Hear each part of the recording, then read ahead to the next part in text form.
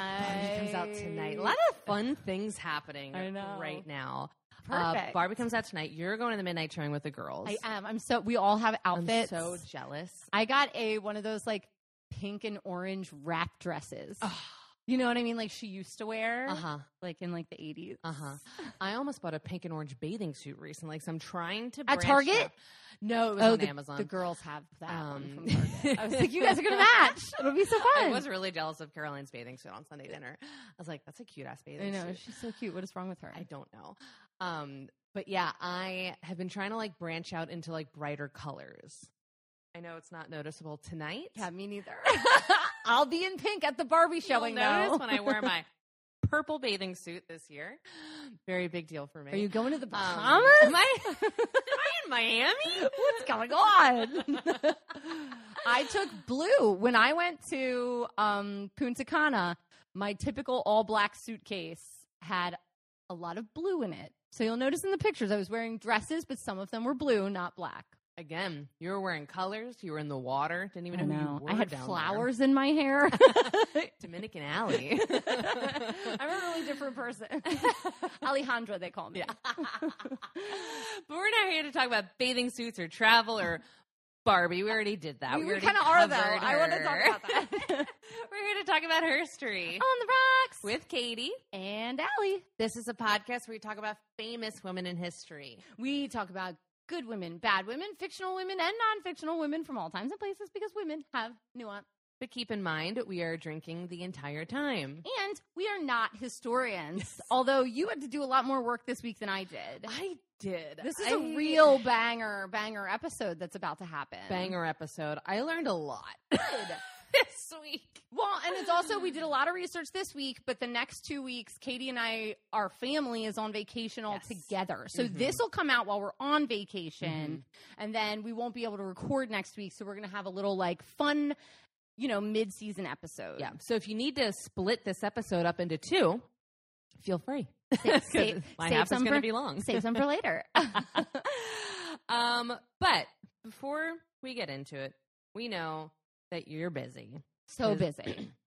You're trying on swimsuits at Target. It's the end of the season. They're on clearance. You're in the checking room, fitting room. Which is like my nightmare. I hate trying on bathing suits in stores. I hate trying on anything in stores. The lighting is awful. The room is too small. You're like, wow, I thought I looked better than this, and now I'm in this tiny box. I just buy stuff and return it. I refuse. I hate trying shit on. I'm a big believer in the fitting room. Okay. I think it's an absolute nightmare, but I do believe in it. Nope. Nope. I have no problem returning things to Amazon. Oh, Kohl's makes that a blast. Of course. A blast. Now I have to go to Whole Foods. Why? Your Kohl's doesn't take them anymore? It's not giving me that option on my account. Lame. I know. I used to go to Kohl's, but now I go to Whole Foods. That's Whatever. We're not here to talk about that. Yeah, you're in the fitting room. You're so busy. You're a hero. You can't. But you can't look up what these women look like. No. Because you're fiddling with the straps. You have your underwear on underneath the bathing suit bottom. Everything's crazy. So what we're going to do is we're going to describe what these women look like for you. Mm-hmm. So you can have a picture in your mind while we're telling you this story. We're going to get a little physical. Allie, who are you doing and what does she look like? Well, this is a flow night. Two Florences. I am doing Florence Griffith Joyner, and she was a very muscular, very fit, very smiley African-American woman. She is known in track and field for her bold fashion choices, unlike me. She often made or altered many of her uniforms. She made the one-legger very popular, where she cut off the leg of her full bodysuit, but just on one side. I don't know why or the mechanics of that. She chose bold colors like lime green or purple, and then she would put bikini bottom shorts on over them in different colors, or had Speaking of bathing suits, I know, and then would have embellished lightning bolts on them. Her nails got a lot of attention. They're usually between 4 to 6 inches long.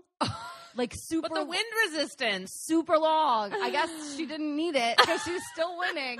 And they were usually painted to like match her uniform or the event. They'd be like red, white, and blue at the Olympics. So they'd be like cute. Tiger stripes. She was insane. Many people also tried to avoid accessories while running, but Florence wore her hair big and down and wore jewelry. So that is what Flojo looked like. Love her. Yeah. What did your Florence look like? Because it's very different. It's very different. Well, my Florence has a very iconic look as well. She is a white British woman from the 1800s. She is always wearing a black dress that has kind of like white collars, white cuffs. That little red cross. Mm-hmm. She has a white headpiece that kind of looks like a veil, and it sits a little back on her brown hair that is always parted in the middle and pushed back. She has a long, flat face with wide eyes that have kind of like bags underneath them a little bit. And the last defining characteristic of Florence is that she is usually pictured carrying a lamp through the hospital ward. She gotta light the way, baby. Gotta light the way. And it's funny because I'm looking at your, bringing it all together, your Florence Nightingale Barbie that is you here. have in this It's here room. right now. But I will say her dress is gray, which is interesting. Yeah. And she has like a little sash on. Barbie had to put some pop into Yeah. it. Gray, not just black. But she's not in mourning. But anyways, do you want to know what you're drinking? I do. It looks delightful. You took a lot of time, a lot of fire. There's a lot of fire involved in this. So this is called Nurse Nightingale. It is white rum, honey, lemon, turmeric, ginger liqueur, and you top the whole thing off with ginger beer, and you garnish it with a lemon, but I covered the lemon in sugar and bruleed it. Perfect. Perfect. Cheers. Cheers. I feel like this cocktail Very would make good. you feel better if you were sick. Yeah, this is like, obviously, thank you, Nurse Katie. But no, this is a very, like, it kind of tastes like lemonade. It's a very summery drink. And then you can like bite on the brulee lemon, and it tastes so good. Yeah, It's just like lemon and sugar. sugary and charred and lemony. Perfect. Delightful. All right, so what do you know about Flonai? So Florence Nightingale was a nurse, I think famously during the Crimean War, which was a very bloody, disgusting, disease-ridden war. I think that she came up with a lot of cleanliness protocols that didn't exist in medicine before this time. I know that a nightingale is a bird, and I always used to think the song Sing Sweet Nightingale was about Florence Nightingale, but it's about a bird. So that's weird. And then we did an episode about Mary Seacole a long time ago, which kind of... I couldn't even find it. Yeah. It was so well, that's long also because ago. the episode's named like Mary, you know, so it's kind of harder to find. Yeah, but usually if I Google it, I will. So, but I know that a lot of the podcast apps like will delete your episodes if they're X amount old. Yes, but like it So- should still be on our website somewhere. Yeah. Yeah. But it kind of painted her as the bad guy because Mary Seacole was a non-traditional medicine person, like from the Caribbean islands. And in her version of the story, it kind of paints Florence Nightingale as not respecting her. Yeah. But again, Florence Nightingale was setting up medicine that nobody had set up before, I think. Yeah. She was like really trying to change the standard of medicine. Yeah. And we'll talk about her a little bit. I don't get too much into it because, as the History Chick said, I listened to their episode on Florence to get a really good picture of her. They were different people doing different things. Right. It'd be kind of like if you're like, wow, like, you know, Ozzy Osbourne really does not like Yo-Yo Ma. It's like, well, they have different jobs. Like, Right. like Different just jobs. because, like, they're, like, and again, Florence was also probably racist because she was a white, wealthy British woman, you know, in the 1800s. So, Right. like, I'm not going to ignore that. I say that in the story, you know, but it's also not a great comparison because, like, they were doing different things. Yes. Different types of medicine just in general. Yeah. Yeah. And yeah, but we will get into that. We do mention her in this story. And so, as I said, I used the History Chicks, I used Wikipedia, and Biographics did a really great video on Florence Nightingale. We're going to get into the Crimean War which is We'll so see. depressing. I'm going to use your pen while you're Go for it. Yeah, that's a gross war, yeah. It's disgusting. Yeah, really bad. So I think more just- people died of disease, right, than like of war. Yeah. So Okay. just a warning, it will get gross. We will talk about feces. Sure. As one does. So yeah, and again, those are my sources, so if I get anything wrong, blame those people. Let's get into it. Florence Nightingale was born on May 12th, 1820, into a very wealthy and well-connected British family at the Via Colombia in Florence, Italy, and was named after the city of her birth. I had no idea she was born in Italy. Mhm. Is she Italian? No. So she was British, born to an aristocratic family just in Italy. Yes. Okay. Her dad was in like a weird situation where like there were no heirs to like his cousin's fortune, and he was like the next heir in line, but he couldn't gain access to this vast fortune until he was like 21 or something. So he just basically had a bunch of years where he was just like fucking around. And yeah, he just like loved Italy. So Okay. that's where Florence was born. And that was their second child. Their first child was born, I think, in like Greece, another daughter. Florence is where I got my pink leather jacket. Love that. That An I think iconic Caroline- Allie look. I think Caroline's wearing it to the Barbie movie tonight. But she didn't live there long, as her parents relocated back to England in 1821.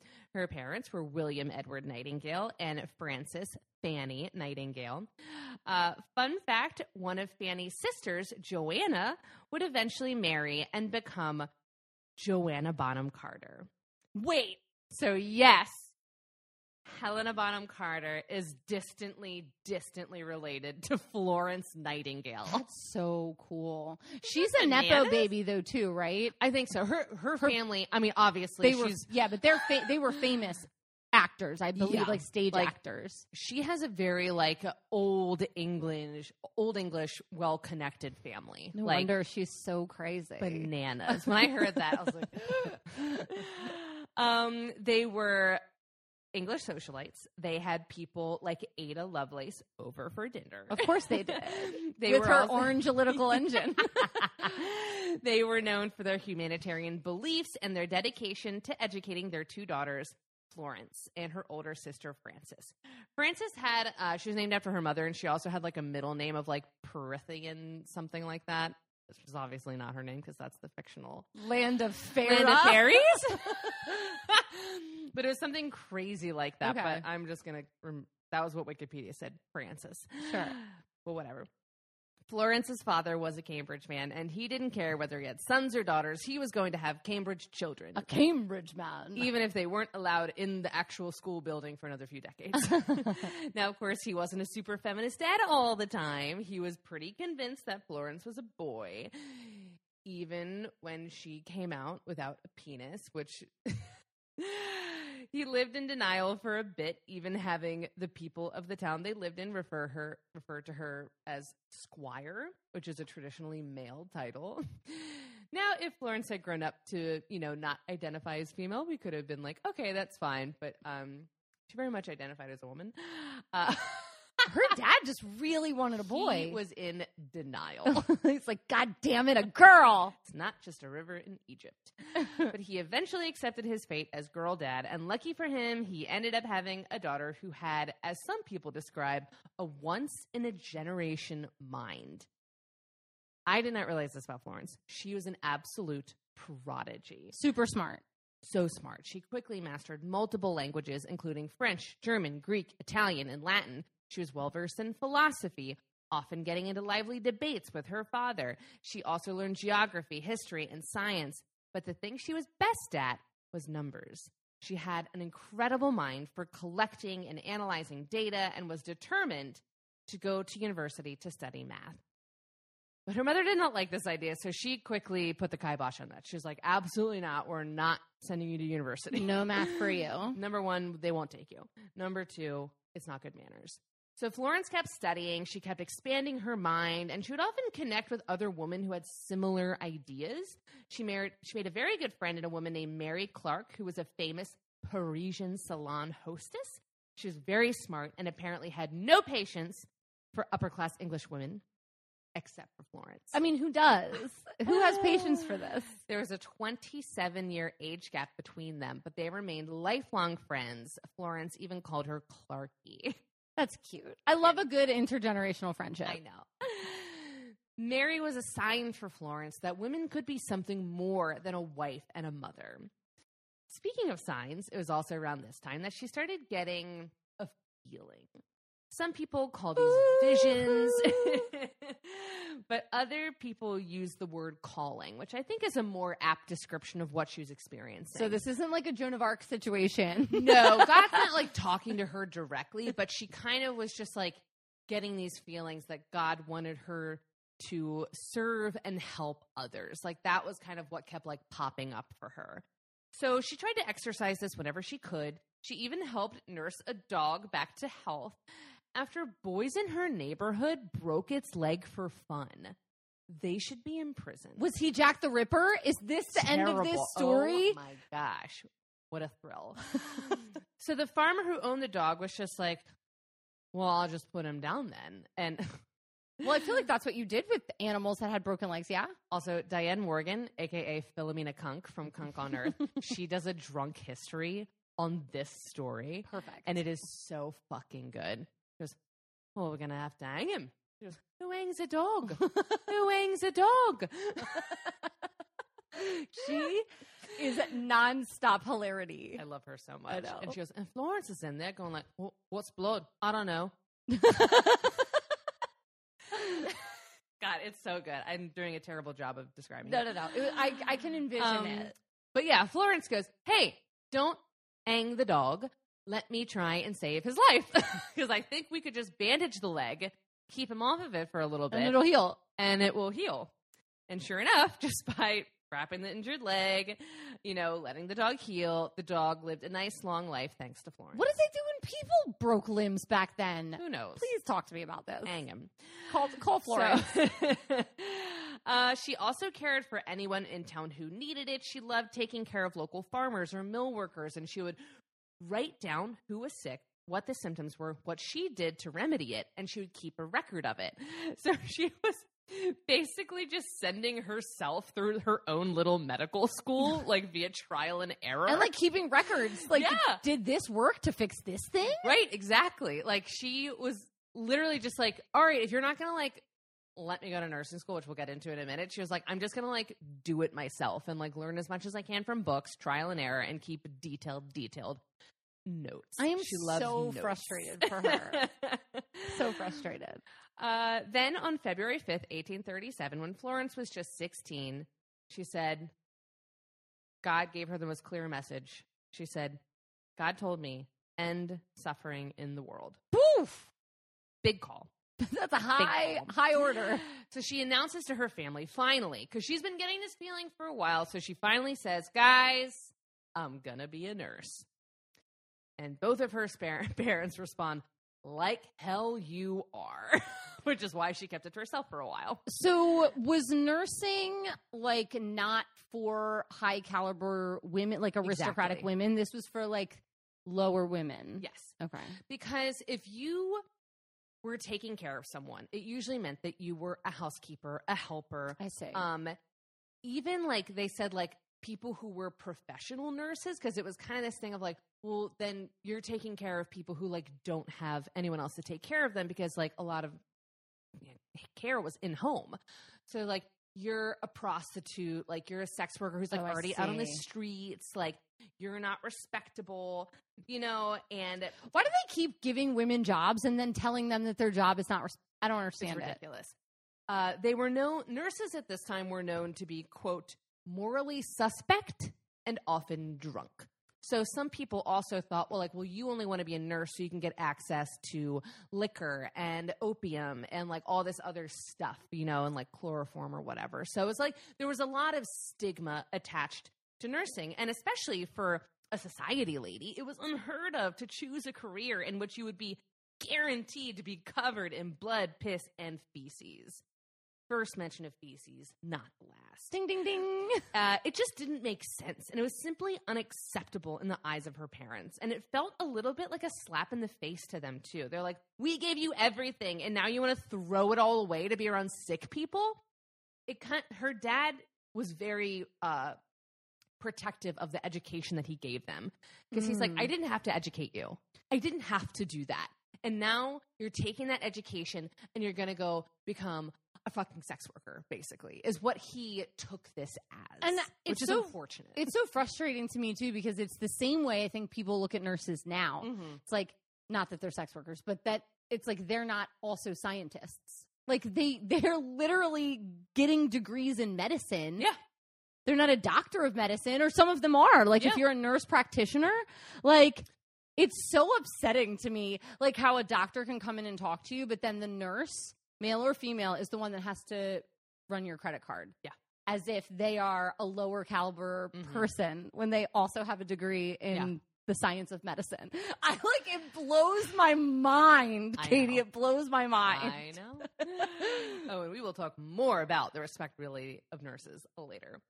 But Florence just did not give up on this idea. This wasn't like the idea she had earlier where she was going to go to college for math. She was like, this is literally a calling from God. So for 13 years, she begged her parents to send her to nursing school. 13 years? She even ended a 9-year-long courtship with a man named Richard because she goes, sounds boring, I can't honestly. marry you. I'm going to be a nurse. And Sorry, he goes like, Rich. what does that have to do with this? So she got this calling when she's 16. She's begging for 13 years. She's 29. Damn. Do you see how quick that math was? That was really good. You could be Florence Nightingale. I'm a genius. I'm a prodigy, some might say. But it was later revealed that Richard was super into sadomasochism. So maybe another hand of God moment where he was paving the way for Florence to reach her full potential and not be involved with this guy. The good thing is, though, she isn't just sitting around saying, can I be a nurse now? Can I be a nurse now? Can I be a nurse now? She was doing a lot of traveling during these years. She's obviously helping people still. She's, reading. She's learning. She travels a lot in Greece and Egypt. She even got to go inside and on top of the pyramids of Giza. Stop. She was literally hoisted up the pyramids by ropes and pulleys. So why was that a thing? Who knows? But ultimately found the pyramids to be rather uninteresting. And she didn't care much for Cleopatra. She said she was disgusting. What? Okay. Just so you know, guys, we cover, as we say in the intro, the good, bad, everything. Yeah, we have to. Women. We have to. So I have to, for my moral integrity, tell you that Florence Nightingale hated Cleopatra, which breaks my heart. Yeah. Well, I feel like people still disrespect Cleopatra. Oh, they totally do. They'll be like, oh, she spoke 9 languages. And they're like, oh, but she's so fucking hot. Yeah.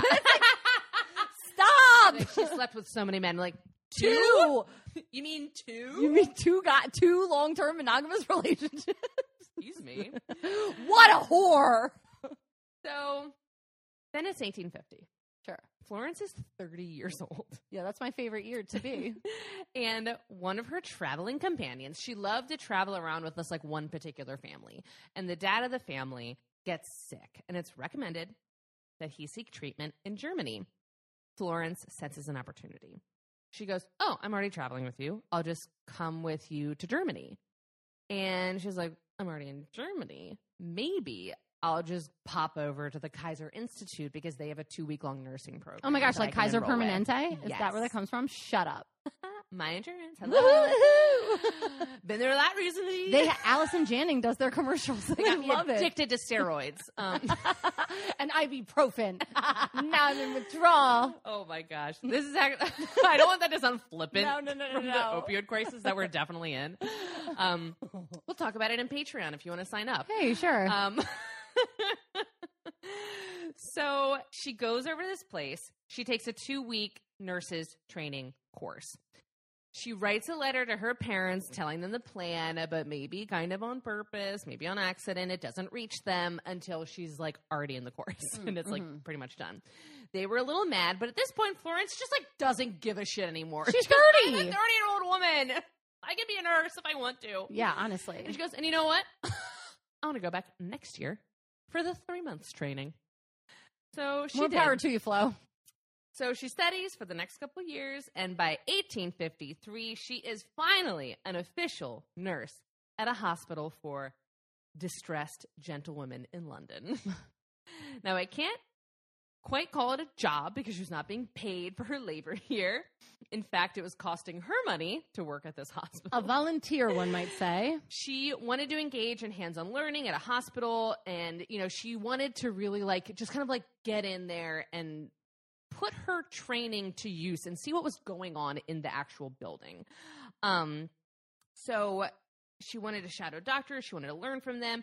But since she was a lady, she had to have a chaperone, a single lady at that. So she had to pay someone to look after her.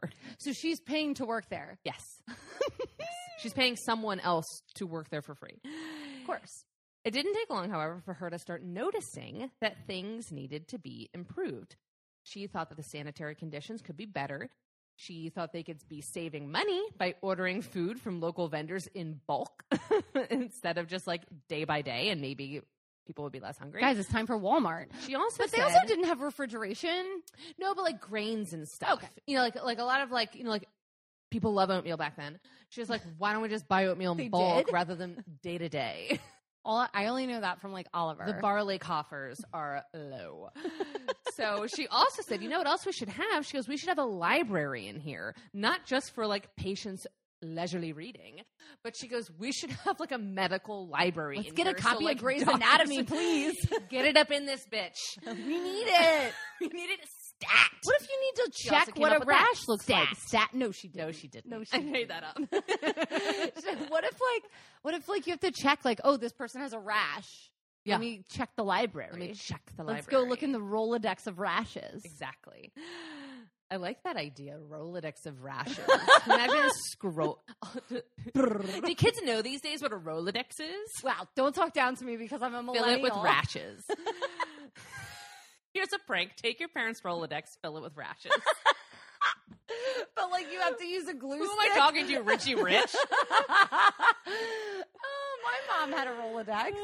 I don't. Yeah, my parents had one too. For the biz. For the biz. My busy business parents.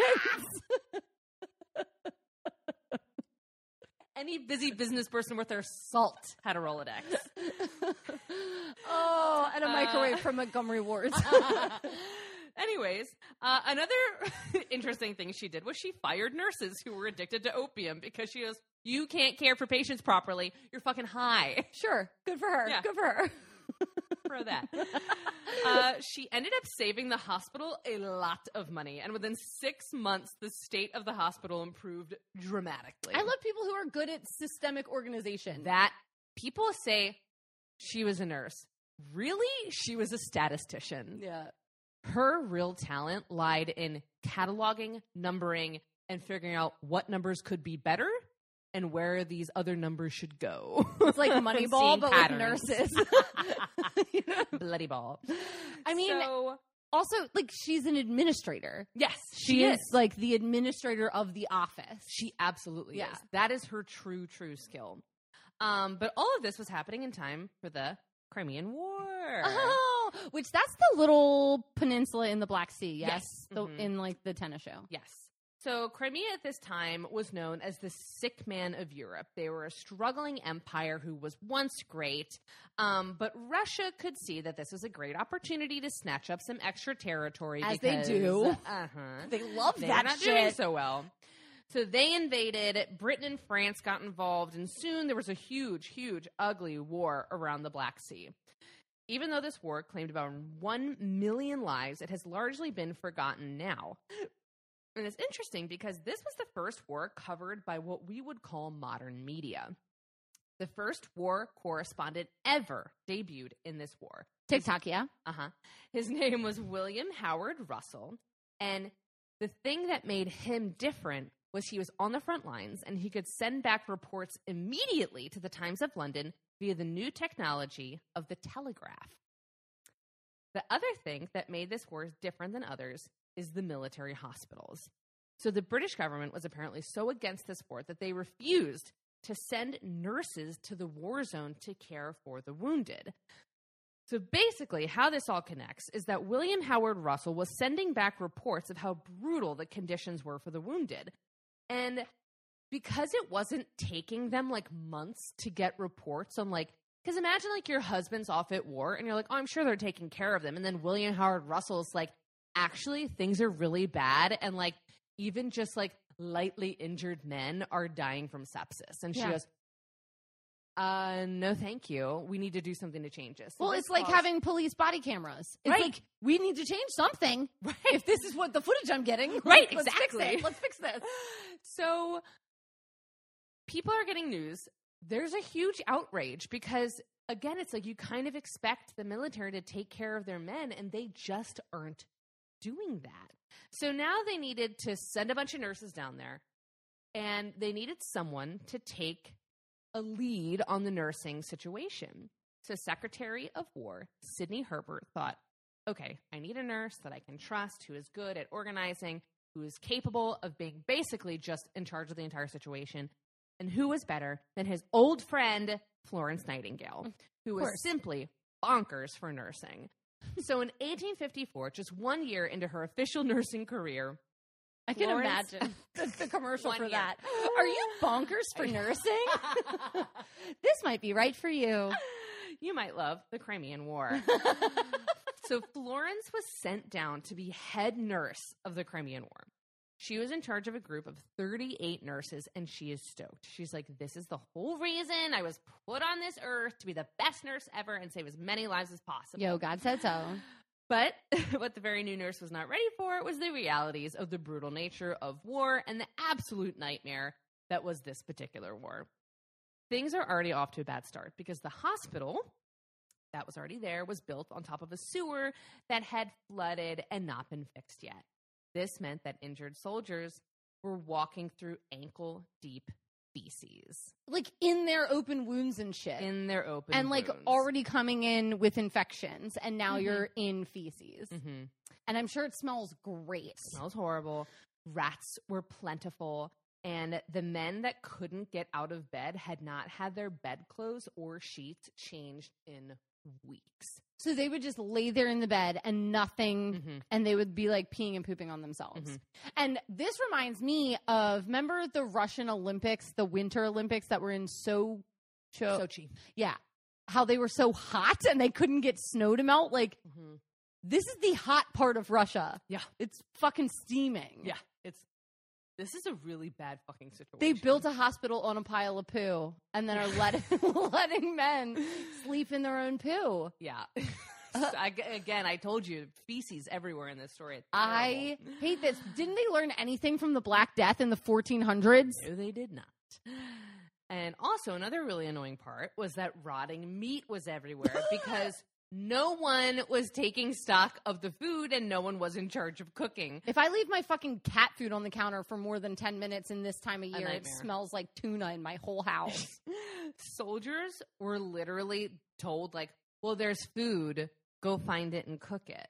They were in charge of feeding themselves. These dying men. Covered in poop. I love this.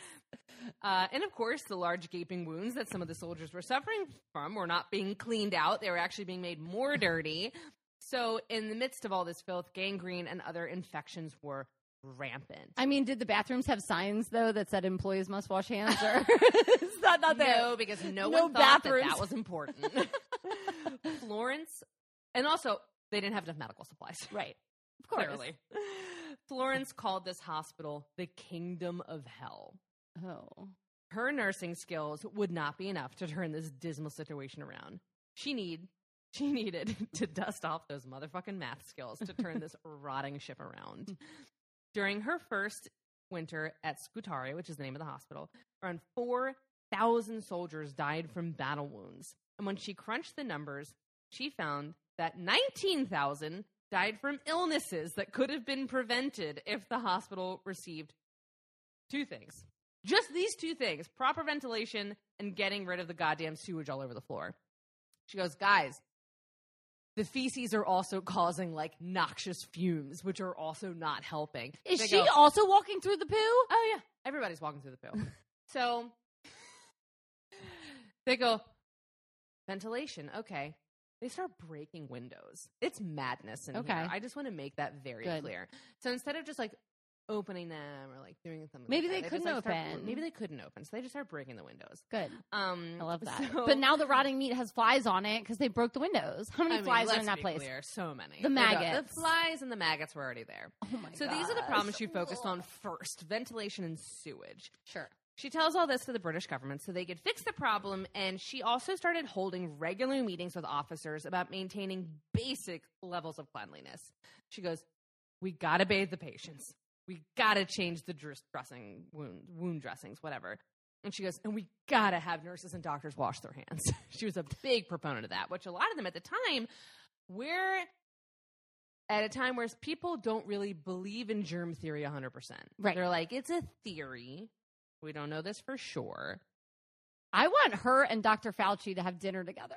They would love each What other. a treat. She also employed other common sense methods, such as numbering the beds, making a schedule for checking on patients so that nobody got missed, and keeping a record of supplies, food, and medicine to stop staff from stealing them, because that was also happening. Can you imagine? They would steal the supplies and the food from the sick men to sell them on the black market because they could make more money. And once these basic fucking issues were addressed, the rate of death dropped from 42% to 2%. People thought that having a society woman as a nurse would be detrimental, but it actually ended up being extremely helpful, because the other thing that is very, very important to note about Florence is that she had connections to important fucking people. She knew who to ask for money and supplies. Mm-hmm. Remember, she got this job because the Secretary of War was an old friend of hers. It's all about That who you meant know. She had direct access to him, which made this all a lot easier. She also had access to do-gooder society ladies. So she would write to her friends back in London and say, hey, do you want to help? Don't send me money. Send me items that will make the soldiers more comfortable. Send me slippers, games, art supplies, cookies. Make socks for them. She was like, I will have the government take care of the necessities because that's their job. You take care of the creature comforts, because she knew even back then that just having things that made you feel cared about improved your health. It made the soldiers feel like someone gave a shit about them. Yeah. Which is so important. Even the queen herself contacted Florence and said, what can I send to make the soldiers feel better? Which this is Victoria at this point, yes? And apparently she said, actually, if you could send razors, that would be great. Because a lot of these men, like, you know, like shaving is not important enough for them to supply it. But like these men would love a nice clean shave. Which is like, I would never even think of that. Like, yeah. I don't know. So she wanted to give these men a bit of their humanity back rather than treating them like sick livestock, which is what the government was doing before this. So it has been said for years that death rates increased once Florence got to the hospital. And that's more of a correlation than a causation. As we have said, things had gotten to a real boiling point during the time that she had arrived. So really what was happening during her early time there was, you know, conditions were the worst they could possibly be. The hospital had completely run out of medical supplies, and she needed some time to figure out what was going on. So, like, a lot of people like to point to this statistic and be like, see, like, Florence Nightingale's a terrible nurse. And it's like, let's look at the bigger picture. Right. It's like, let's look at her entire tenure there and see the changes that happened. Yeah. And I think that people do this because, like, she obviously became very, very famous. So, and basically why she became famous was the Crimean War didn't have a lot of British heroes. They didn't have a lot of British military heroes. This is a war that nobody really wanted to be in. It's kind of like their Vietnam. Right. I like to think of it. I like to think of it. The way I look at it is. And so it was just this war that, like, didn't really make sense. Nobody liked it. It was really brutal. And so Florence was kind of the only person they could point to as being a hero. Well, because when you lack enthusiasm from home, you're not getting what you need for, like, soldiers. And it's like they're still required to be there. Yeah. Whether they're getting socks knitted and sent to them or not. Yeah. Like, it doesn't matter. But the problem was that she wasn't really being heralded as a hero for the reasons that maybe she should have. So they didn't really really like this image of this woman telling men what to do and crunching the numbers and dealing with sewage. So they talked about Florence mainly in terms of her bedside manner. They praised this hardworking nurse who became well known for checking on these poor wounded men at all hours of the night, carrying her oil lamp from bed to bed, giving them care and comfort. Another fun fact was that some people think that maybe she was the only one checking on them because there was like this idea that, like, again, nurses are morally corrupt. So they were like, well, if we send all the nurses in there, then they're going to have sex with them. So we'll just pick one nurse, the high society lady one, and she'll go check on them at night. It's like really weird. There's like a lot of weird Victorian politics associated with this story. It really is. And also, like, if a couple nurses want to have sex with, like, some soldiers, like, maybe they'll like it. Go for it. Yeah. Like, if she's down and he's down, like, yeah. Have some consensual hospital sex as long as the feces is gone. As long as the feces are gone. Go it. For it. I'm ready. But they loved this angle that a woman from wealth and privilege was giving all of that up, her comfortable lifestyle, to take care of these poor wounded soldiers. Of course. She was a saint. She was the hero of this war. Tales of the Lady of the Lamp spread across Great Britain, and she became a beacon of hope and positivity. The most famous words written about her came from the Times. The writer wrote, "She is a ministering angel without any exaggeration in these hospitals, and as her slender form glides quietly along each corridor, every poor fellow's face softens with gratitude at the sight of her." That sounds like propaganda. When all the medical officers have retired for the night and silence and darkness have settled down upon those miles of prostrate sick, she may be observed alone with a little lamp in her hand, making her solitary round. Sounds very peaceful, but obviously it was not. And what makes this worse is they're like, oh, like the commanders have gone to bed. And it's like, okay. Also, the commanders are making Florence's job a lot more difficult than it needed to be because they were the ones that didn't respect her. So she had a lot of ties with like government back home, but the guys who were there who were like kind of in charge, like didn't really give a shit about what she had to say because they didn't like that she was reporting on the terrible conditions of their platoons or whatever. They're like, I'm in charge here. I decide what's good or bad for these fucking soldiers. And they didn't like all the changes that she was making. And one of their dumbest complaints was they were like, it takes too long for us to get toast in the morning because Florence wants to feed the wounded soldiers first. She goes, yeah, I do. I do want to feed them first. They're dying. They're literally dying. And in one case, one of the commanders, he did not like her so much, didn't like the toast situation, didn't like that she passed a bad light on him. So he decided, he goes, well, you know what? Nursing staff doesn't get rations for 10 days. Just don't feed them.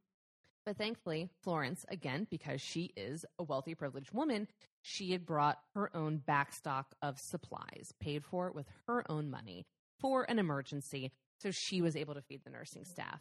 She had fruit snacks. Again, the Welches were I'm a Mott's girl, honestly. And that's where we differ. Mott's is trash. But then there was the other downside. Florence's own health was suffering. Obviously. Well, she's in her 30s in the 1800s. In her 30s in the 1800s, walking around in She's poop. ancient. She contracted the Crimean fever, a.k.a. brucellosis, whatever it's called. Who knows? This is a bacterial infection that would stay with her forever. And it's contracted from spoiled dairy or meat. So this fucking sucks for her. What happened? Wait, it just stays with you for always? I guess. I guess at this time, like maybe there's a cure for it now. But yeah, we'll get into it in a little bit. But I want you to know, like, she got this disease during here, and it affects her for the rest of her life. And she lives till the age of 90. Ooh, so it's like Lyme's disease, where like you get it and it's treatable, but like if you, it's gonna make you sick forever. Yeah. Okay, so she's got brucellosis, spoiled dairy disease. And it wasn't just the commanders that didn't get along with Florence. famously, Mary Seacole and her had a very chilly relationship. So Mary Seacole had set up a hospital kind of hotel situation. On the border for officers. And Florence famously did not allow Mary to join her nursing regiment. And, like, this is most likely because of her race, because Florence was prejudiced, which we already talked about at the top of the episode. But, like, I want to say it again because, like, I mean, she hated Cleopatra. She's not a perfect person. Right. Who hates Cleopatra? Who hates Cleopatra? Who's mean to Mary Seacole? Besides, like, Caesar Augustus. And I'm not going to get into her story because, again, we covered her and, like, maybe, you know, we'll repost her episode again sometime because I feel like that was a good episode. I feel like we did her with that one Jamaican woman. I can't remember. I think Mary Seacole's Jamaican. She is, I believe. Queen Nanny? No, Queen Nanny. Was she Haitian? Jamaican? I can't remember. Who knows? But it was around that time, yeah. It was around that time, so maybe we'll repost it because it is an interesting story. But again, they're doing different things. They didn't get along, and that's all I'm going to really get into it. The Crimean War finally ended on March 30th, 1856. This war is most notable for killing millions while changing very little in the world. Basically, a big waste of time and lives. Florence stayed until August, closing up the hospital, and when she finally arrived back in London, she was given a hero's welcome, which Florence did not appreciate. Yeah, it was like fucking parades and shit, right? Like, yeah.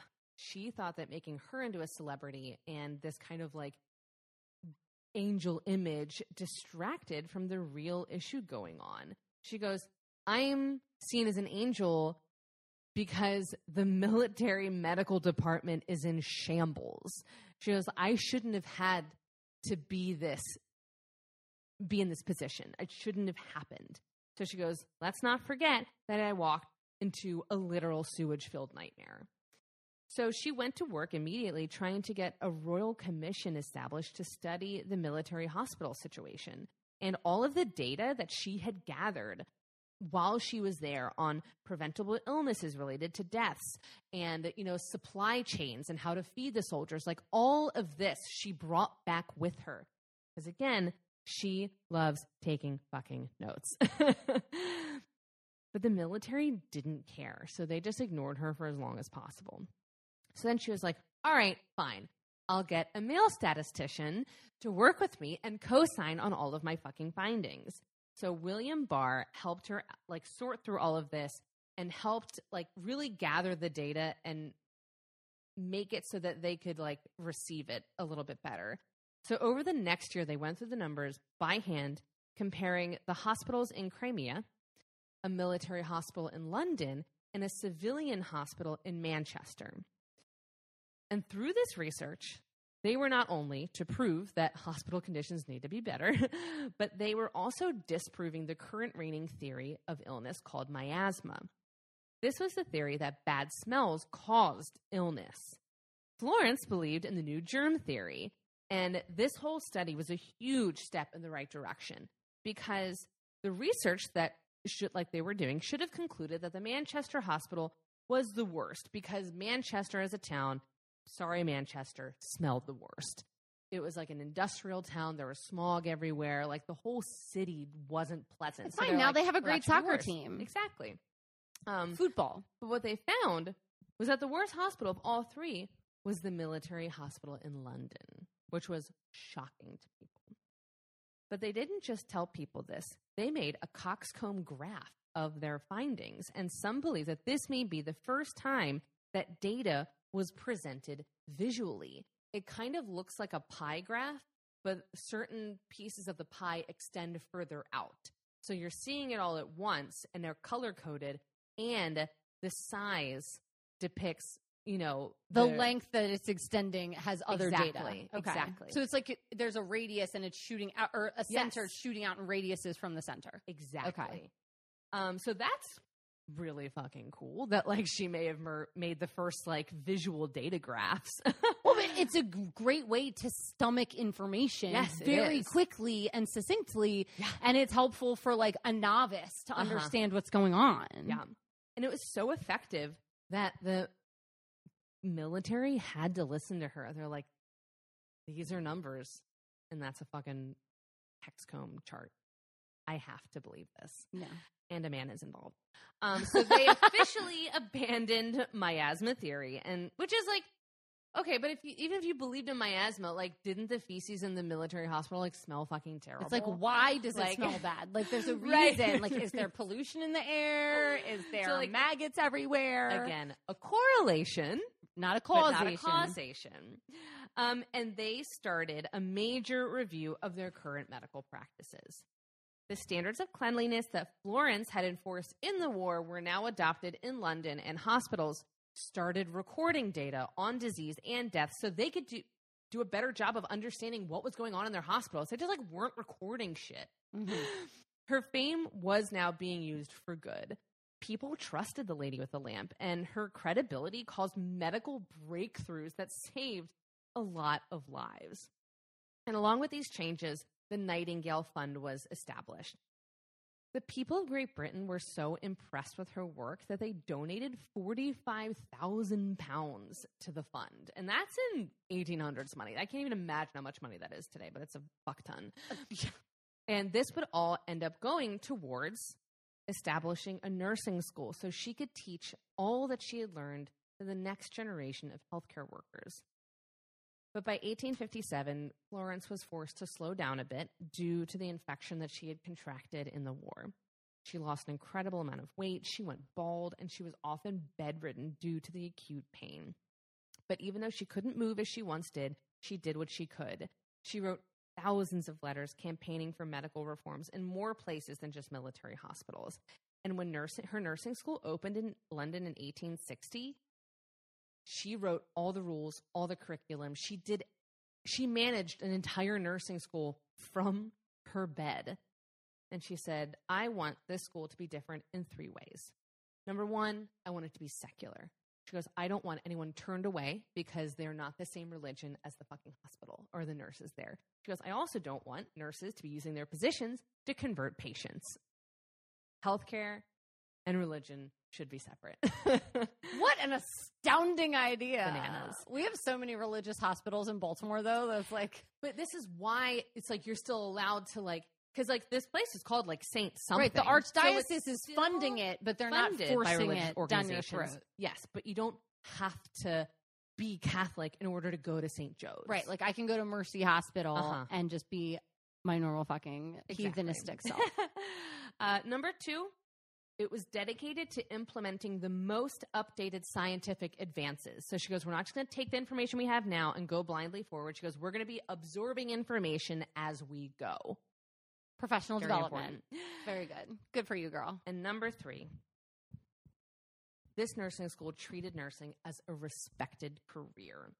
And with legitimizing nursing as a career, nurses got decent pay, sick leave, and vacation time. And they also started demanding respect in the hospital settings. Florence made it clear that nurses and doctors were separate entities in the hospital with different skills. Nurses were not supposed to be simply subordinate to the doctor, something we still struggle with today. Let's talk about scrubs for a minute. Come on. Like Carla. And with all this, the profession was more respected outside of the hospital as well. Nursing was now an honorable career. And, not as her parents thought, akin to sex work and alcoholism. Florence was also a big supporter of healthcare being available to everyone, no matter how wealthy or poor they were. Another thing we still struggle with in America.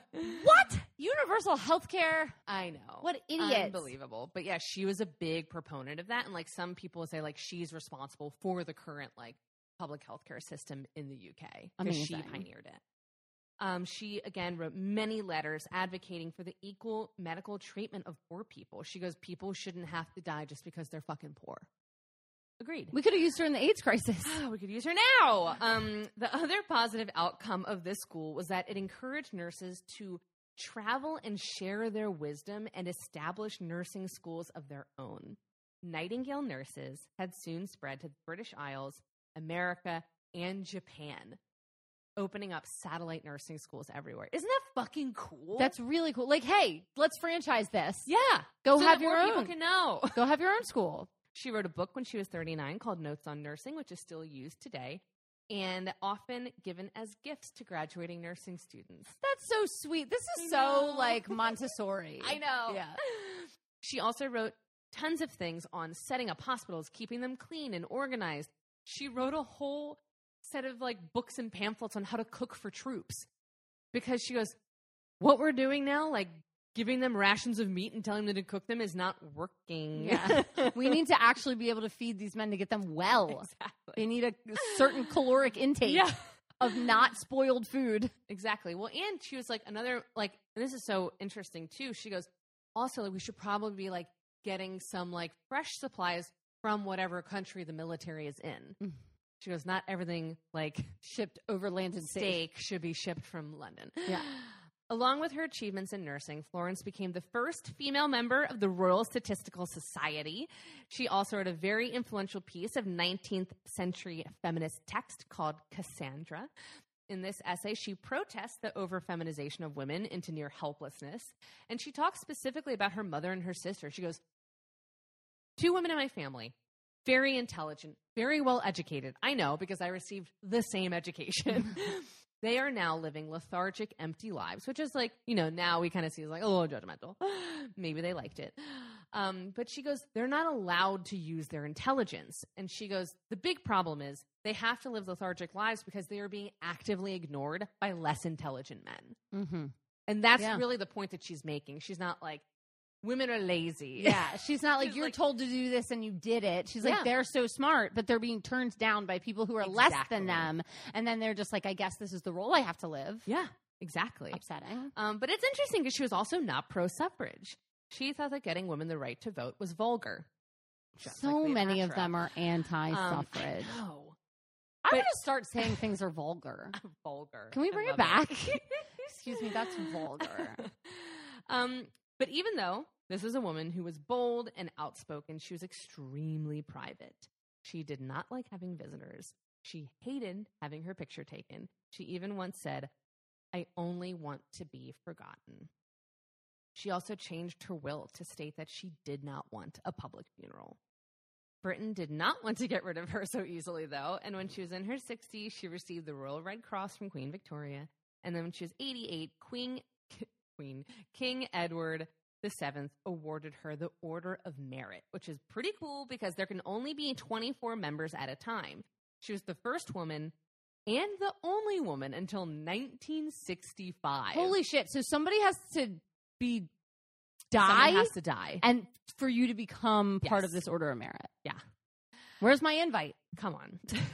I'm just sitting around waiting.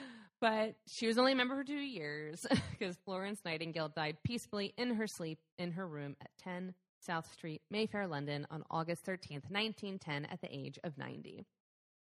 She was offered all of these accolades. They said, we want to bury her in Westminster Abbey. We want to give her parades. We want to do this big public funeral. And her relatives, who had not really listened to her about her desire to nurse, actually listened to her. And they said, no, we're going to give Florence the funeral that she wanted. So she is buried in a family plot in the churchyard of St. Margaret's Church in East Wellow, Hampshire, near Embley Park.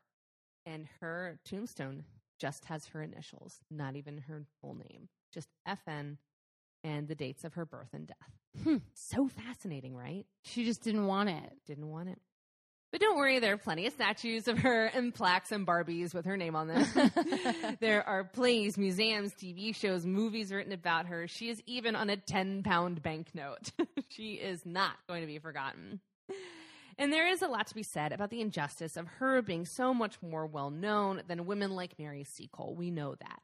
But I also think we would be wrong in saying that she does not deserve credit and recognition. Absolutely. She used her intelligence and her societal position to change the literal face of nursing. Yeah. She is the reason that nursing is now a fantastic career choice for so many people. And even though it's still not as respected as being a doctor, and like some people still, like the nurse comes in and tells them something and they go, I want to speak to the doctor. Yeah.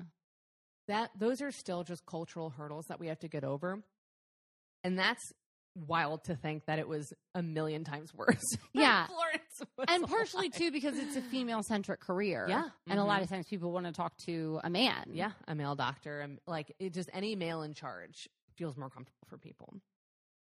She spoke her mind, demanded respect for herself and others, and helped save the lives of a lot of people. And with her numbers and her detailed records and the changes that she implemented, she's still saving lives today. And I think she did it all with a lot of courage. So I'll end with one quote of hers: "How very little can be done under the spirit of fear." That's so and that's great. Florence Nightingale. Yeah, I love that. It's so hard, like, when we tackle things like this, because Florence literally is kind of the opposite of when we started to talk about, like, a intersectional feminism. Yeah. Like, she was wealthy. She was in the most powerful country in the world at the time, and, you know, was white and was of the appropriate religion. So there's, like, the only thing working against her is that she's a woman, but it's like that doesn't make her lesser than. Like, she still did all these things despite this one obstacle. Yeah. Yes, there are other women who had more obstacles, but that doesn't make her less amazing. It's so hard to grapple with that in history, especially because, you know, like, she had some opinions that I don't necessarily agree with, but still. She, like, I just didn't. I know it sounds dumb because she's so fucking famous, but I just didn't realize how much of an impact she had. Yeah. Which is really cool. So, sing Sweet Nightingale. Flow, flow, flow. Flow number one. Flow number one Next, is done. we're going to cover the More flow from the drinks. Progressive commercials. And then after that... God, what a career.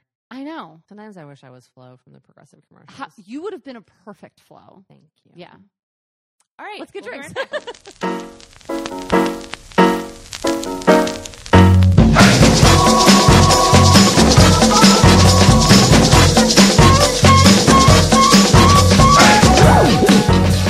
We're back. Part 2. Kind of a weird Second cocktail. Florence. I'm Second nervous Florence. about it, not going to lie. Okay, it's so interesting. So this is called the Flojo Fast. Ooh. But the Flojo is an actual cocktail. Okay. And you're supposed to take a beer of your choosing, which I did, like, a German red beer. And if it's in a bottle, you're supposed to drink down to the label and then pour orange juice for that top little bit that's left. I feel like this cocktail is going to give me diarrhea. It might. It's going to taste great. Okay. It is literally just beer and orange juice. It'll be fine. It's like it's like a shandy. Trust me.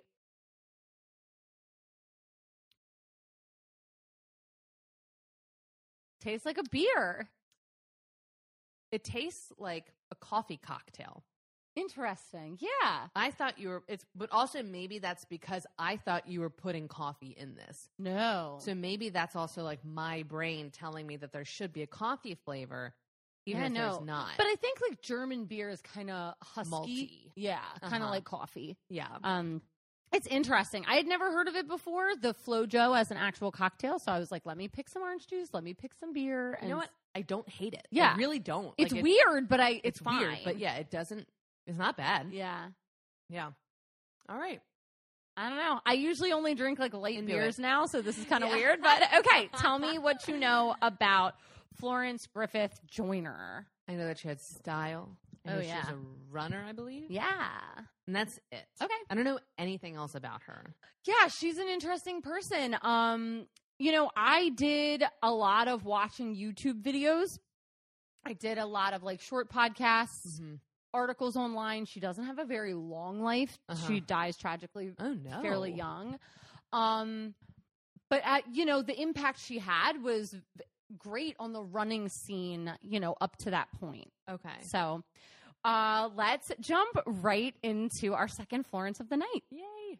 Florence Griffith was born in L.A. on December 21st, which is the winter solstice, and I'm so fucking jealous. I'm so jealous. I was less than a month away in 1959. So she's around our parents' age. Okay. or would have been. She was the 7th of 11 children. Her dad's name was Robert, and he was an electrician, and her mom's name was also Florence, which is weird to be the 7th child named Florence. Huh. Like when you think, maybe she was the first girl. I didn't get the count on her siblings. Yeah. Well, that's interesting, too, because in our past story, Frances, the older sister, was named after the mother. Right. So that is interesting that the 7th was named after the mother. Right. You would think that maybe they just ran out of good ideas for names. Maybe. Maybe they did like both grandparents and like Yeah. all that, aunts and uncles, and then just stuck in a Florence. And her mom was a seamstress. They originally lived in Little Rock, California. But then Mom Florence moved out with the children. I don't really know what happened with the dad, but she moves out with the kids to the Jordansdown public housing complex in a different part of LA. So LA is just such a sprawling city that you can live on like the opposite side of it and you're still in like LA County. It's kind of like how we have Baltimore City and then Baltimore County. There's like such a huge surrounding LA. Right. Like Pigtown and Perry Hall right. are not the Very same Baltimore. different. Right. Not the same Baltimore at all. When in elementary school, Florence already showed an affinity for running. She joined the Sugar Ray Robinson organization, running in track meets on weekends. And at the ages of 14 and 15 at the Jesse Owens National Youth Games, she won both years in a row. So Exciting. as a teenager, she's a really great runner. She was also on her track team at Jordan High School. With her mom as a seamstress, Flo always had this interest in fashion as well and uniform flair. And this started in early high school where if you're on a 4x4 team, if you're all wearing something, it's part of the uniform. So like if it's really cold out and you all have the same hoodie, you're all allowed to wear it. Okay. But if one person on the team doesn't have that hoodie or that track jacket or the leggings, can't wear it. Huh. So she kind of convinced everybody to wear these tights or leggings under their shorts for her 4x4, 4x8 run. She did the 4x4, not the 4x8 or the 4x1, 4x2, whatever. But her team started following like the dress code that she put together. Oh, that's really cool. Yeah. So when she was a senior, she finished in 6th place at a California state meet behind 2 of her future college and Olympic teammates. So like she's running, but she's a little worse than these other girls that are running at the time. But they're also Olympic, yeah, like caliber athletes. Like, so the people she's losing to also become famous runners. Yeah. I think that's important to note. But by the time she graduated from her high school, she had set team records in several sprinting events and in long jump. So she is very good. She attended California State University at Northridge and was on the track team. The coach's name was Bob Kersey, I think is how you say it. And his team won that year the national championship when she was a freshman in college. Whoa. Yeah. However, Florence had to drop out of college because she had to support her family that was falling apart. She didn't have the money to go to college. Her mom was separated from her dad. There's 11 kids, so there's a lot of stuff going on. So she took a job as a bank teller and just started working with numbers, ironically. Her coach, though, found financial aid for her and got her to return to college by 1980. But by this time, he was working at UCLA, so that's where he got her a scholarship to. So she's now going to UCLA, which is like a big deal college. Yeah. Well, and also, I've been thinking a lot about this whole like college athlete sports situation because I watched the Air movie recently, and they were talking about the whole like, colleges making money off of athletes thing. And I feel like this is a great story of like why it's important that like if a college is making money off of like a popularity of a particular athlete, like they should be able to make money. Yes, absolutely. Because then she wouldn't have had to drop out of college to go work at a fucking bank. And I mean, also at this time, remember, this is when the Olympics only accepted amateurs. Like you couldn't make money even in the Olympics. God, that's so bizarre to like think about that. I hate the idea that you're sending the quote best in the world to play a basketball game, but they're amateur athletes. Yeah. They're not the best in the world then.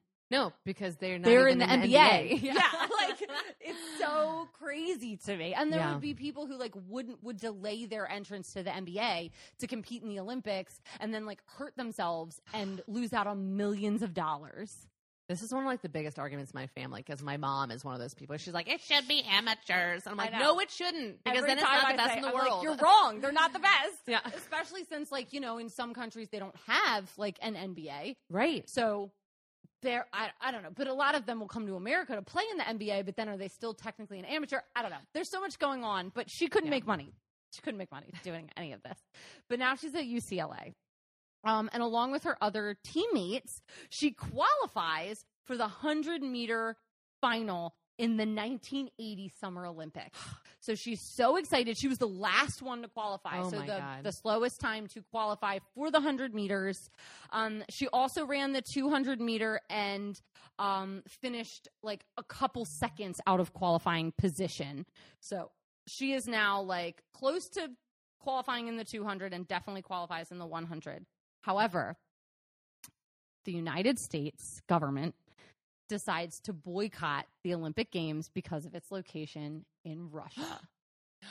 So it's the Cold War, and the U.S. is like, we're just not going to go. So now you have this college athlete primed and ready, qualifies to run in what could be the race of her life, and because of the Cold War, she can't go. I hate geopolitical politics or whatever. Make it into the Olympics. And also just like affect people's lives when like this is their one fucking shot. It could be. You know, maybe it's not, but like that drives me crazy. Yeah, because it happens again in the 90s. And like there are good reasons for this, right? Because when teams boycott in the 90s, it's because of apartheid. Right. And we're like, we're not going to compete if you let South Africa compete. Like, get the fucking rid of apartheid, maybe. Right. But it's like at the same time, it's not the athlete's fault. Like, no, it's not. Maybe pull your funding and let the athletes go. Right. Who knows? There's got to be a better way to do this than like destroying people who've been training their entire lives for this. They seem like a really, I don't know, it's a really hard stance to take. Mm-hmm. I don't know. I understand it, but at the same time, it's like, damn. Yeah. Okay. But then 1983, Florence graduates from UCLA with a bachelor's in psychology. So she wasn't getting like a shit degree. Like she's there learning. Yeah. She's very intelligent. And even though she hadn't made the Olympics yet, that year, track and field starts a world championships. So in 1983 is the first time they hold the track and field world championships. And she finishes 4th in the 200 meter dash. And in the beginning, her specialty is the 200 meter. Which is halfway around the track one time. And the following year, she qualifies for the 1984 Olympics for the 200-meter dash. She was the second fastest to qualify for the U.S., but her teammate had to drop out due to injury, making her the fastest U.S. competitor female in the 200-meter dash. A lot of focus also was on running in 1984 because that's the first time the women were allowed to run a marathon in the Olympics. Bananas. 1984. Catherine Switzer was the announcer, too. I sometimes forget that Catherine Switzer's like still alive and well. She's like still running marathons. I follow her on Instagram. I'm like, God, that was not that long ago. No, yeah. The fact that the year that our brothers were born was the first year women could run the marathon in the Olympics. Maybe that's what went wrong that year. It is what went wrong. That's it. Put a pin in it. Just kidding. Our brothers are great. Yeah. So, speak for yourself. Speak for yourself. Just kidding.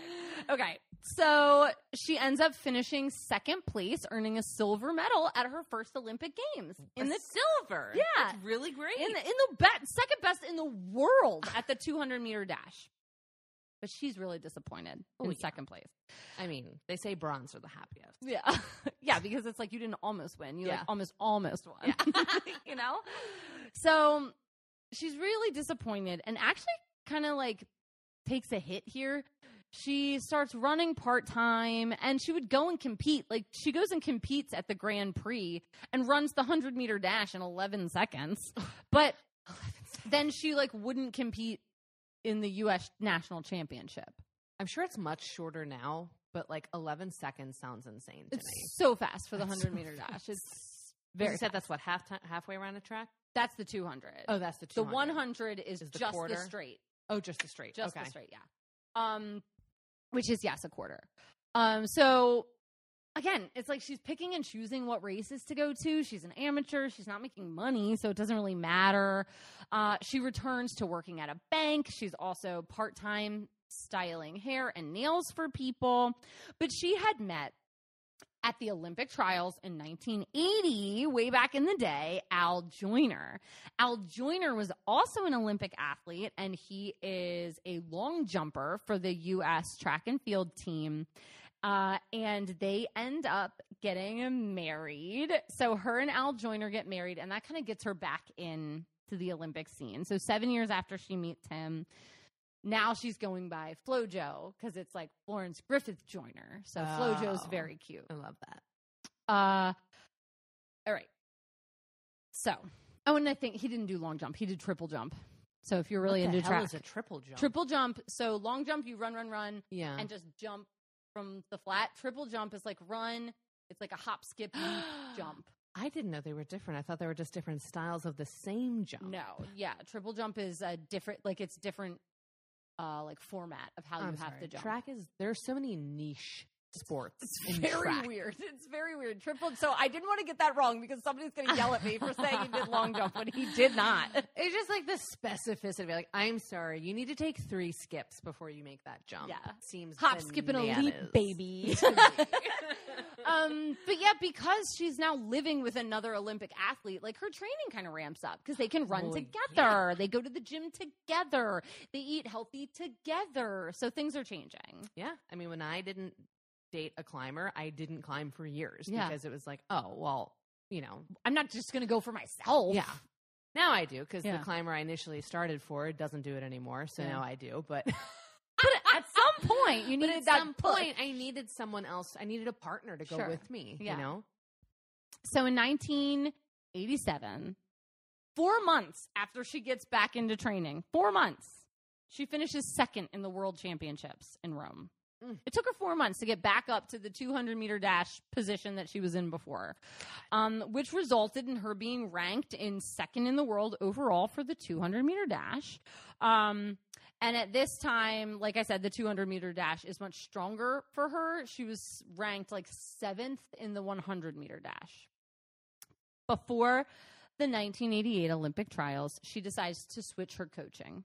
She's like, I'm going to train with her coach from college, the UCLA guy, only 2 days a week, and with her husband the other 3 days. Oh. So now he's not only, he's a coach now as well, not just her husband.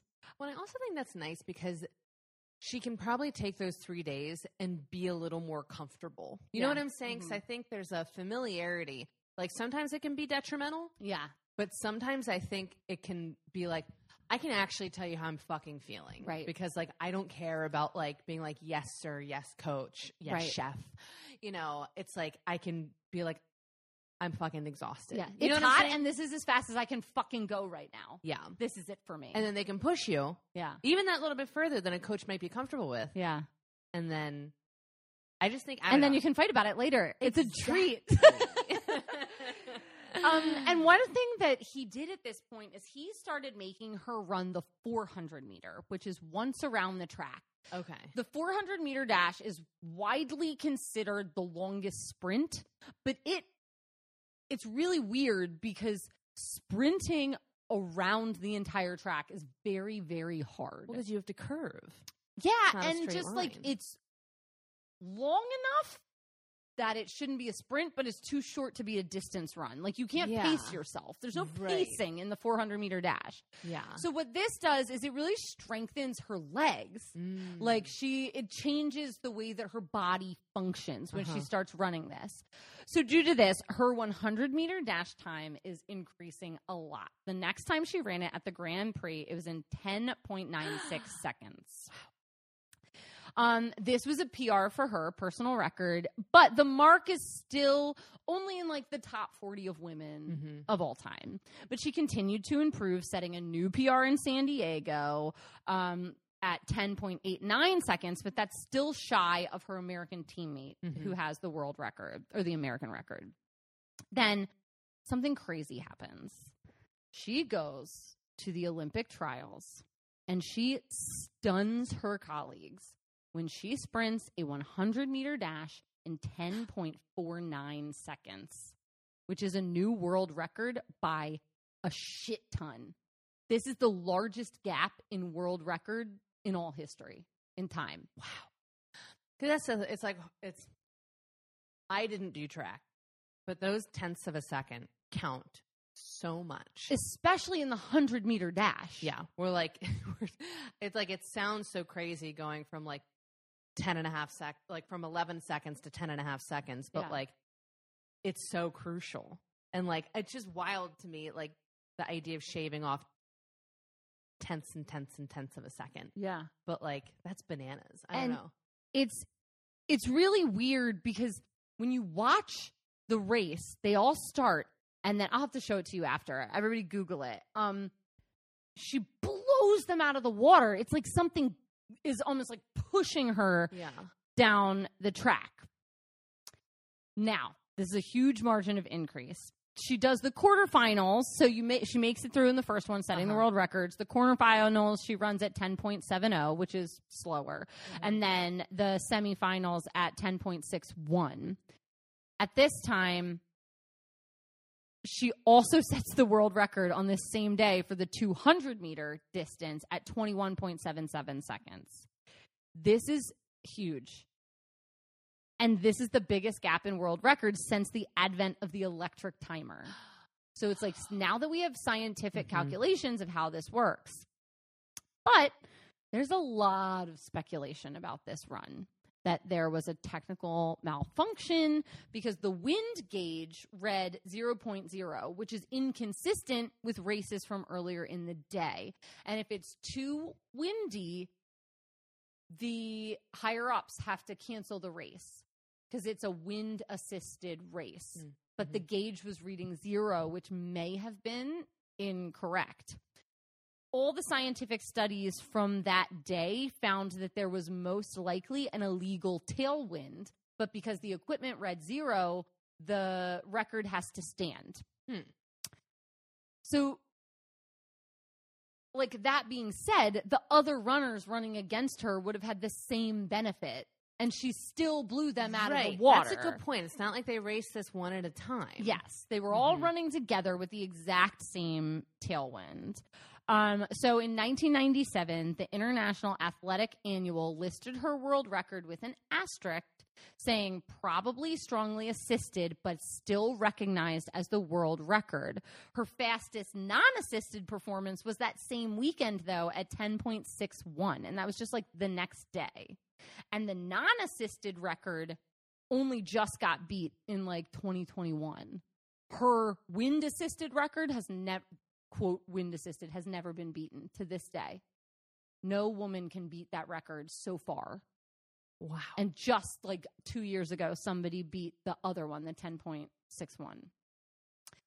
So then she's going to the actual Olympics. This is just the Olympic trials. It's 1988. She's leading up to the Olympics. She's like, I'm not really happy with this coaching. So she gets rid of that coach. She wants more personal attention. She brings on someone else. Now the world knows her as FloJo because of these amazing runs that she's doing. She's the favorite for the 100 meter. She's the favorite for the 200 meter. And everybody, of course, is asking her, do you think you can run it again? Do you in the 1988, like, you think you can run a 10.49 again? To which she's like, yeah, of course I can. She didn't, but she did run a 10.54, earning the gold medal. She also earned the gold in the 200 meters, setting another world record for 21.56 seconds, which again is still not been beaten today. So she holds the world record in the 100 and 200 meter dash for over 30 years. That's crazy. They're the longest standing world records. She's like considered the fastest woman in the world still. Wow. Yeah. And I hate that like those little asterisks just kind of. Well, it gets worse what people do to her. Gets worse. At the same Olympics, she runs the 4x1 and the 4x400 relays, winning a gold and silver respectively. So she left the games with 4 medals at that time, 3 golds and 1 silver, which made her the second most decorated female track athlete at the time in one Olympic Games. So she's really doing it. After the Olympics, though, she announces her retirement, citing, I'm kind of done with sprinting. I want to start a new business. I want to do opportunities outside of sprinting. So she was awarded the Top Amateur Athlete Award in the United States. And in the weeks following the Olympics, she earns millions of dollars in endorsement deals, primarily in Japan. She also signed a deal with a toy maker to make a Barbie-like doll of her likeness. What? 2 Barbies this week. I love that. She designed, she was brought on to design the uniform for the Indiana Pacers in the NBA. That's so cool. So she designs their uniform. She is the co-chair of the President's Council of Physical Fitness. So it's like the run 50 seconds a day or whatever, like Michelle Obama did. Like she was in charge of that for the president at the time, which I guess is Ronald Reagan or Bush. Bush won. I don't know. One of the two. But she's in charge of the President's Council of Physical male Fitness. presidential history. That's all of it. Same. Okay, so she appears on like guest spots and television shows. And then, of course, she and husband Al Joyner have a daughter together named Mary Ruth Joyner, who was born in November of 1990. So their kid is like Casey and Marjorie's age. Wow. Yeah. So Yeah, like they really are a mom. She is our mom's age. Yeah. In 1996, Florence announced her comeback to athletics, concentrating on her 400-meter dash. She was like, I want to have all 3 sprint world records. She's like, I got the 1, I got the 2, I want the 4. She trained endlessly leading up to the Olympics. However, tendinitis in her right leg ended her hopes of the triple world record hold. But there's a lot of controversy surrounding Florence Griffith Joyner. There are 2 camps about her. Some say she was definitely using performance-enhancing drugs to jump that much in time because, like, she has this one record and then she's got this other record and maybe it's wind-assisted but it was just too big of a gap for her to, like, make that much progress in a short amount of months. And it's actually kind of gross the way that, like, people argue this. They put up like pictures of her body and her face and they're like, look how this is elongated and look at this muscle, and like they're measuring shit and they're like, this is actually anti-feminist because it's harming other female sprinters of today who are never going to be able to beat the record and like blah, blah, blah. And then the other camp is she was extremely fast. They tested her. It was negative, and you guys are unwilling to accept this because she was an unapologetically black woman with big hair and big nails and jewelry, and you just weren't comfortable with it. I mean, I think it was mirrored in the last Olympics. Yes, when exactly. that one runner got fucking booted out of the Olympics because she had smoked pot. Yeah. Where it's like, I believe it was legal where she was. Yes. And then it was just that whole fucking bullshit controversy where it's like, and she has a very similar style. Like, it was very bold and loud, and she had, like, colored hair. Yeah. And big nails. And they were just, like, you know, fake eyelashes, whatever. Like, just, like, looking really fucking cool. And they were like, well. Sorry, you smoke pot.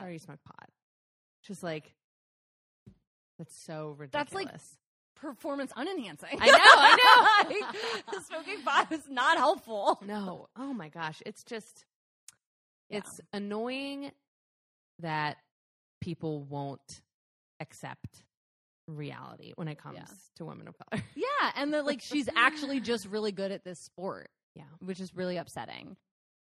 So right away, though, this is what we know. She came into the 1988 Olympics with these world records. So she was under huge suspicion. So they were testing her all along. Yeah. She came in and they were like, good, we'll test her a whole bunch. And let me find the quote. They said, we performed all possible imaginal analysis on her. We never found anything. There should not be the lightest suspicion. Great. Why isn't that enough? Yeah. The Olympics said that. Like, come on. Isn't that enough? It's so stupid. But the problem is, in 1989, a story from Daryl Robinson. Oh, also, I should say, when she was in the Olympics, HGH was not illegal. Human growth hormones was not against the Olympic records at that time. But they still didn't find it in her system when they tested. So, and then some people are like, oh, well, they didn't have specific tests for that back then. It's like the Olympics said we literally tested for everything. Yeah. And there was nothing there. Yeah. I don't know what you're talking about. So this guy, Daryl Robinson, a former teammate of hers, claimed that he sold her 10 milliliters of human growth hormone for $2,000. He was paid $25,000 for this story. He also claimed that he had received steroids from her coach and that he saw Carl Lewis inject himself with what he thought was testosterone. But what's important is that Robinson never provided evidence for any of his allegations and was shunned by the athletic community. Like, other athletes won't even talk to him because they're like, that's bullshit, man. Like, you know that's not true. So it really premature ended his career. Fuck. But it made all of these people look bad that could have been using, HGH, but many might not have been. And now their careers are under speculation because of him. I hate when, little things shade lifelong doubt. Yeah, on somebody's life. Yeah. So all of this is going on. And unfortunately, in September 1998, when Florence was 38 years old, she had a severe epileptic seizure while she was sleeping and died due to suffocation. What? This unexpected and shocking death of a young, healthy woman only furthered the rumors of drug use. But her autopsy showed that all that was in her system was acetaminophen, Tylenol, and Benadryl. Not in overdose quantities. And it was found that she had had a congenital vascular brain abnormality that made her subject to seizures. And she had been being treated for them since 1993. So she was in the know. She wasn't doing or taking anything inappropriate. That also further strengthens my belief that she wasn't taking anything dangerous. Yeah. Could have been a risk to me. Trying to take care of herself. Yeah. So all of this just sheds light. It's my fastest run wasn't fast because of the wind. My world records aren't world records because of steroids. I died not because of a medical issue, but because I'm taking drugs. It just sheds all this light on a black woman that should not be shed on her because she was really doing these things. Yeah. So in 1995, Florence was inducted in the USA Track and Field Hall of Fame. In 2000, they named a street in LA after her. She was an artist and a painter, and her work is displayed with the show Art of the Olympians. She was named Woman of the Year in 1988 and was listed as one of the most influential women of the past century in Time's 2020 list. To date, both her 100-meter and 200-meter world records stand, making them the longest reigning sprinting records in track and field history. And that is the story of Florence Griffith Joyner. Wow. So quick. Quick and dirty. Quick and dirty. Believe that. All right. Well, now we need to talk about these two ladies in a little segment we like to call Just the Two of Us. I mean, talk about someone that should have lived a long life and didn't, and someone who should have died much sooner and did not. I mean, literally, Nightingale was suffering from a fucking dairy disease and lived to 90. Crazy. Flojo lived till 38, you said? Yeah. As a top athlete? Yeah. Her body was so well taken care of. That is so scary to me. I just don't terrifying. Understand that at all. Just that scope of things, I think. Only, obviously, they had such different lives, poor big family, small wealthy family, but both of them got affected by wars in Russia. I know, fucking Russia. Come on, guys. And I also think that both of them had their dreams kind of suspended, not totally torn down, but suspended by family issues, because different families do have different things that come up. So for Flojo, it was that she was I literally I have to go work to help support my family. So she had to put her running career on hold for a little bit. And Florence Nightingale, her family wouldn't allow her, because she had to be allowed to do this because she was a young single Victorian woman. Yeah. She had to be allowed, and her like respectability politics was like absolutely not. So it's interesting to me how like these couldn't be more different families, but still there are things that sometimes make it difficult for you to do what you fucking want to do. And both of them had to do their career without a paycheck for years. Amateurs. Yeah. Yep. They were considered amateurs for years and years. They had this job and they're performing at the top of the world, like the best people in the world, and are not getting paid. It's like they're a volunteer. I know. Really bananas. Yeah. And their careers also are very interesting to me because although like they're very different, but they deal with health and well-being and the importance of scientific calculations. Oh, are yeah. very With interesting the clock and the in timing. both of their stories. Mm-hmm. Because we're talking about milliseconds and we're talking about millions of human lives. Mm-hmm. And like, it also like, that's another thing. If it doesn't matter if you're talking about millions of lives or just a few, Florence is like, it matters whether we fucking wash our hands or not. Mm-hmm.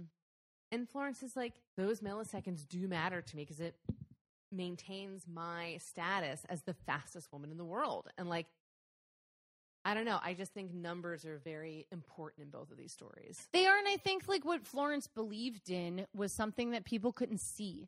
Like germ theory is so small, and like a millisecond is something you can't really calculate. It's so tiny. Mm-hmm. And I think that both of them were just like in these worlds where the tiniest little things can make the biggest difference, like massive changes. But I also think that the way that they presented themselves to the world was different. And I think that Florence Nightingale was accepted. You know, she was a Victorian, wealthy white woman who got accolades and parades for what she did. And Florence Joyner, FloJo, didn't look the traditional part and was accused of just all of the debauchery. Yeah. Well, and it's annoying because talking about accolades, it's like we're still contesting FloJo's accomplishments. Mm-hmm. We're still contesting it. There are people that don't believe that she deserves the things that she accomplished. Right. And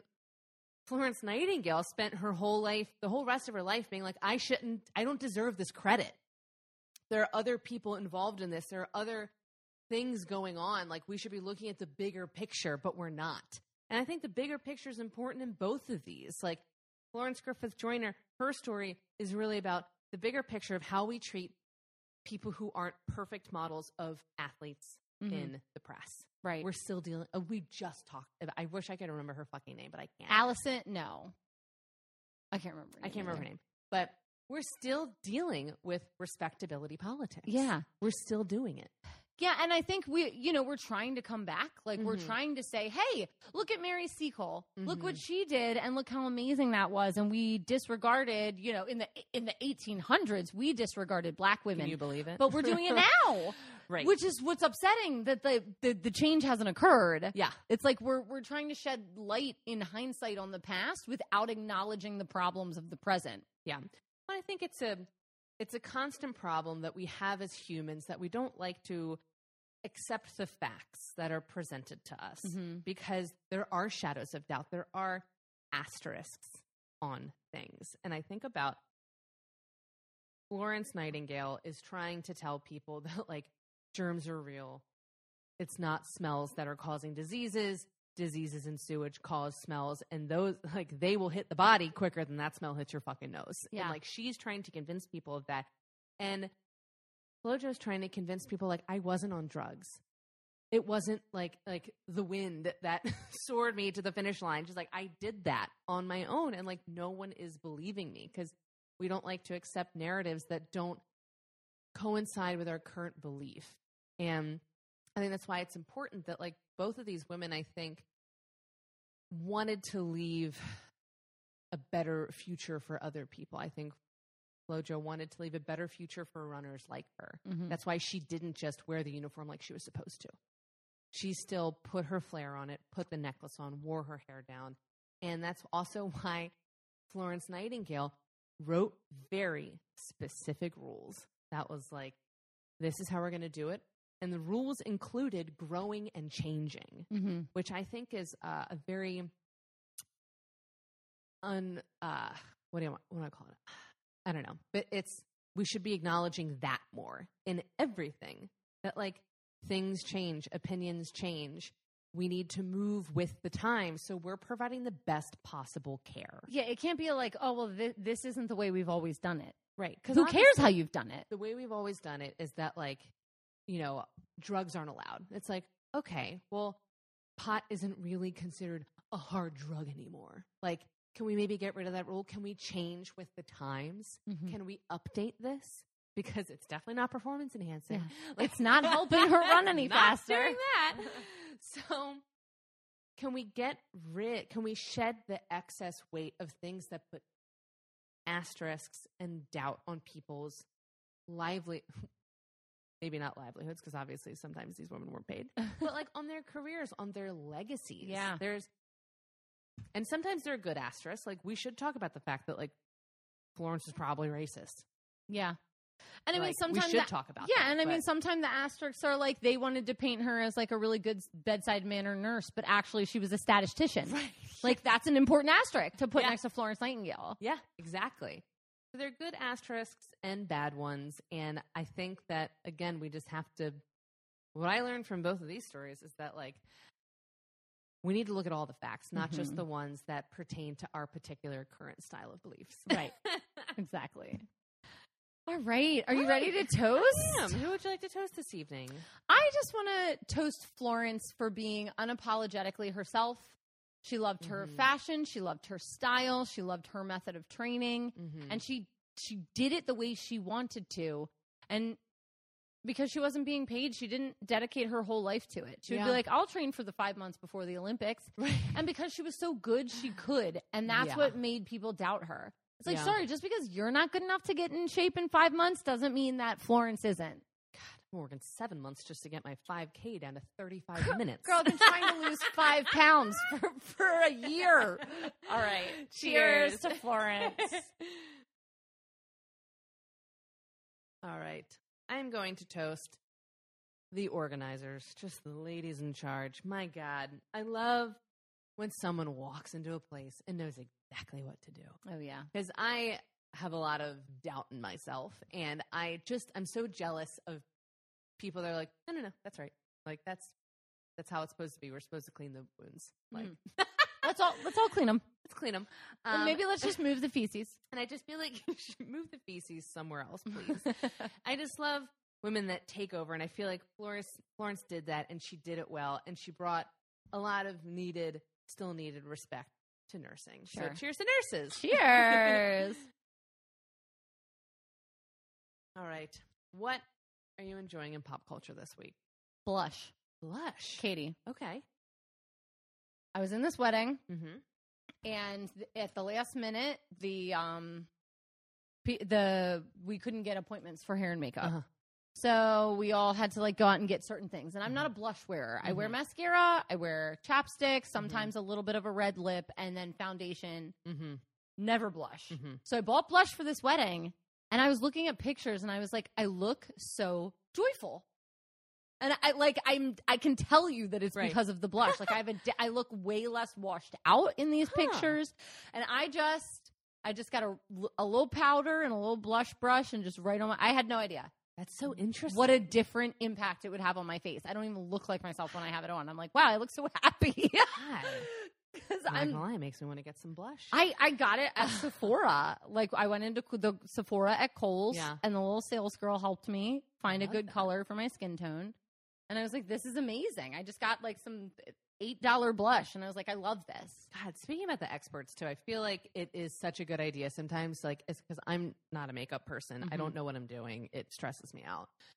And I feel like I just need to just go ahead and like go into the store and ask the person at the makeup counter for help. This girl walked around to ask for help, but I need to. Did I tell you about this girl? I think a little bit. Yeah, like she walked around with me in Sephora for like 15 minutes and was like, okay, you're going to be in the Dominican. Here is the primer you need. Here's the setting spray so you don't sweat all your makeup off in 2 minutes. Like, are you going to have eyelashes? Okay, so you don't need to buy a fancy mascara. Like, she was so helpful that I went and found the manager to tell him how helpful she was. that. I was like, this little girl, she was probably like 22.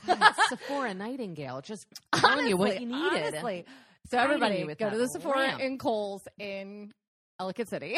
And also, it was really great. And then now I'm like, if I'm going somewhere fancy, not daily use, but like I'm now a blush advocate. I love that. I had no idea. Okay. All right. What are you into? I'm going to promote putting things on your Amazon wish list before buying them. Oh, yeah. This is a problem I have where, like, I love instant gratification. Sure. I love buying things off Amazon because it is so fucking easy. Mm-hmm. But recently, I've been trying to, like, really, like, rein it on in. And I've been putting things on my wish list. And that way, if I'm still thinking about it a couple days later, I go back and I buy it. That's perfect. And then if I totally fucking forget about it, then I don't buy it. And then if it lasts around until Christmas and I kind of still want it, I put it on my fucking Christmas list. Yeah. It Do you have saved multiple? me so much money. Do you have multiple lists? One big one, baby. Oh, that's crazy. That's crazy.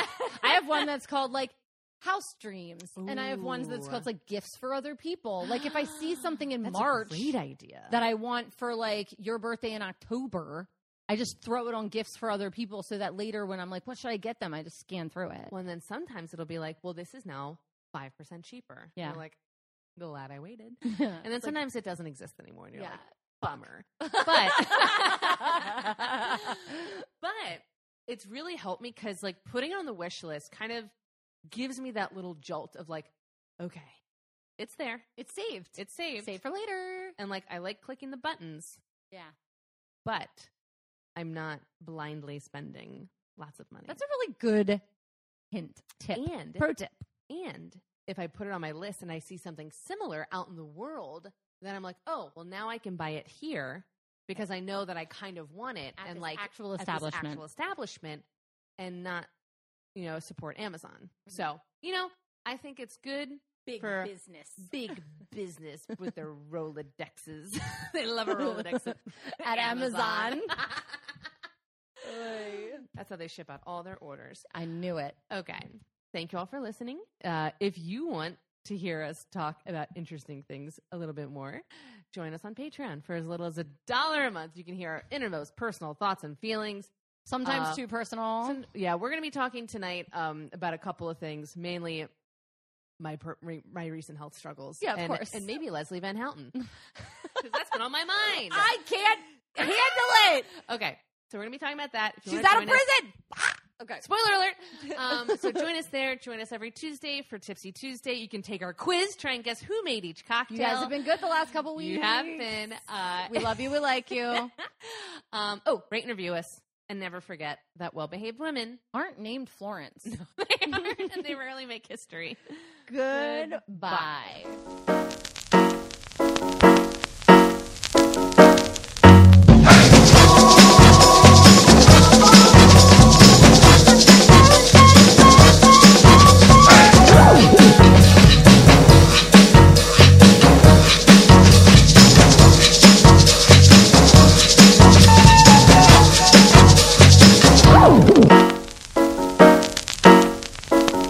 You've been listening to Her Story on the Rocks. We are independently produced by 1986 Entertainment and proudly recorded in Baltimore, Maryland.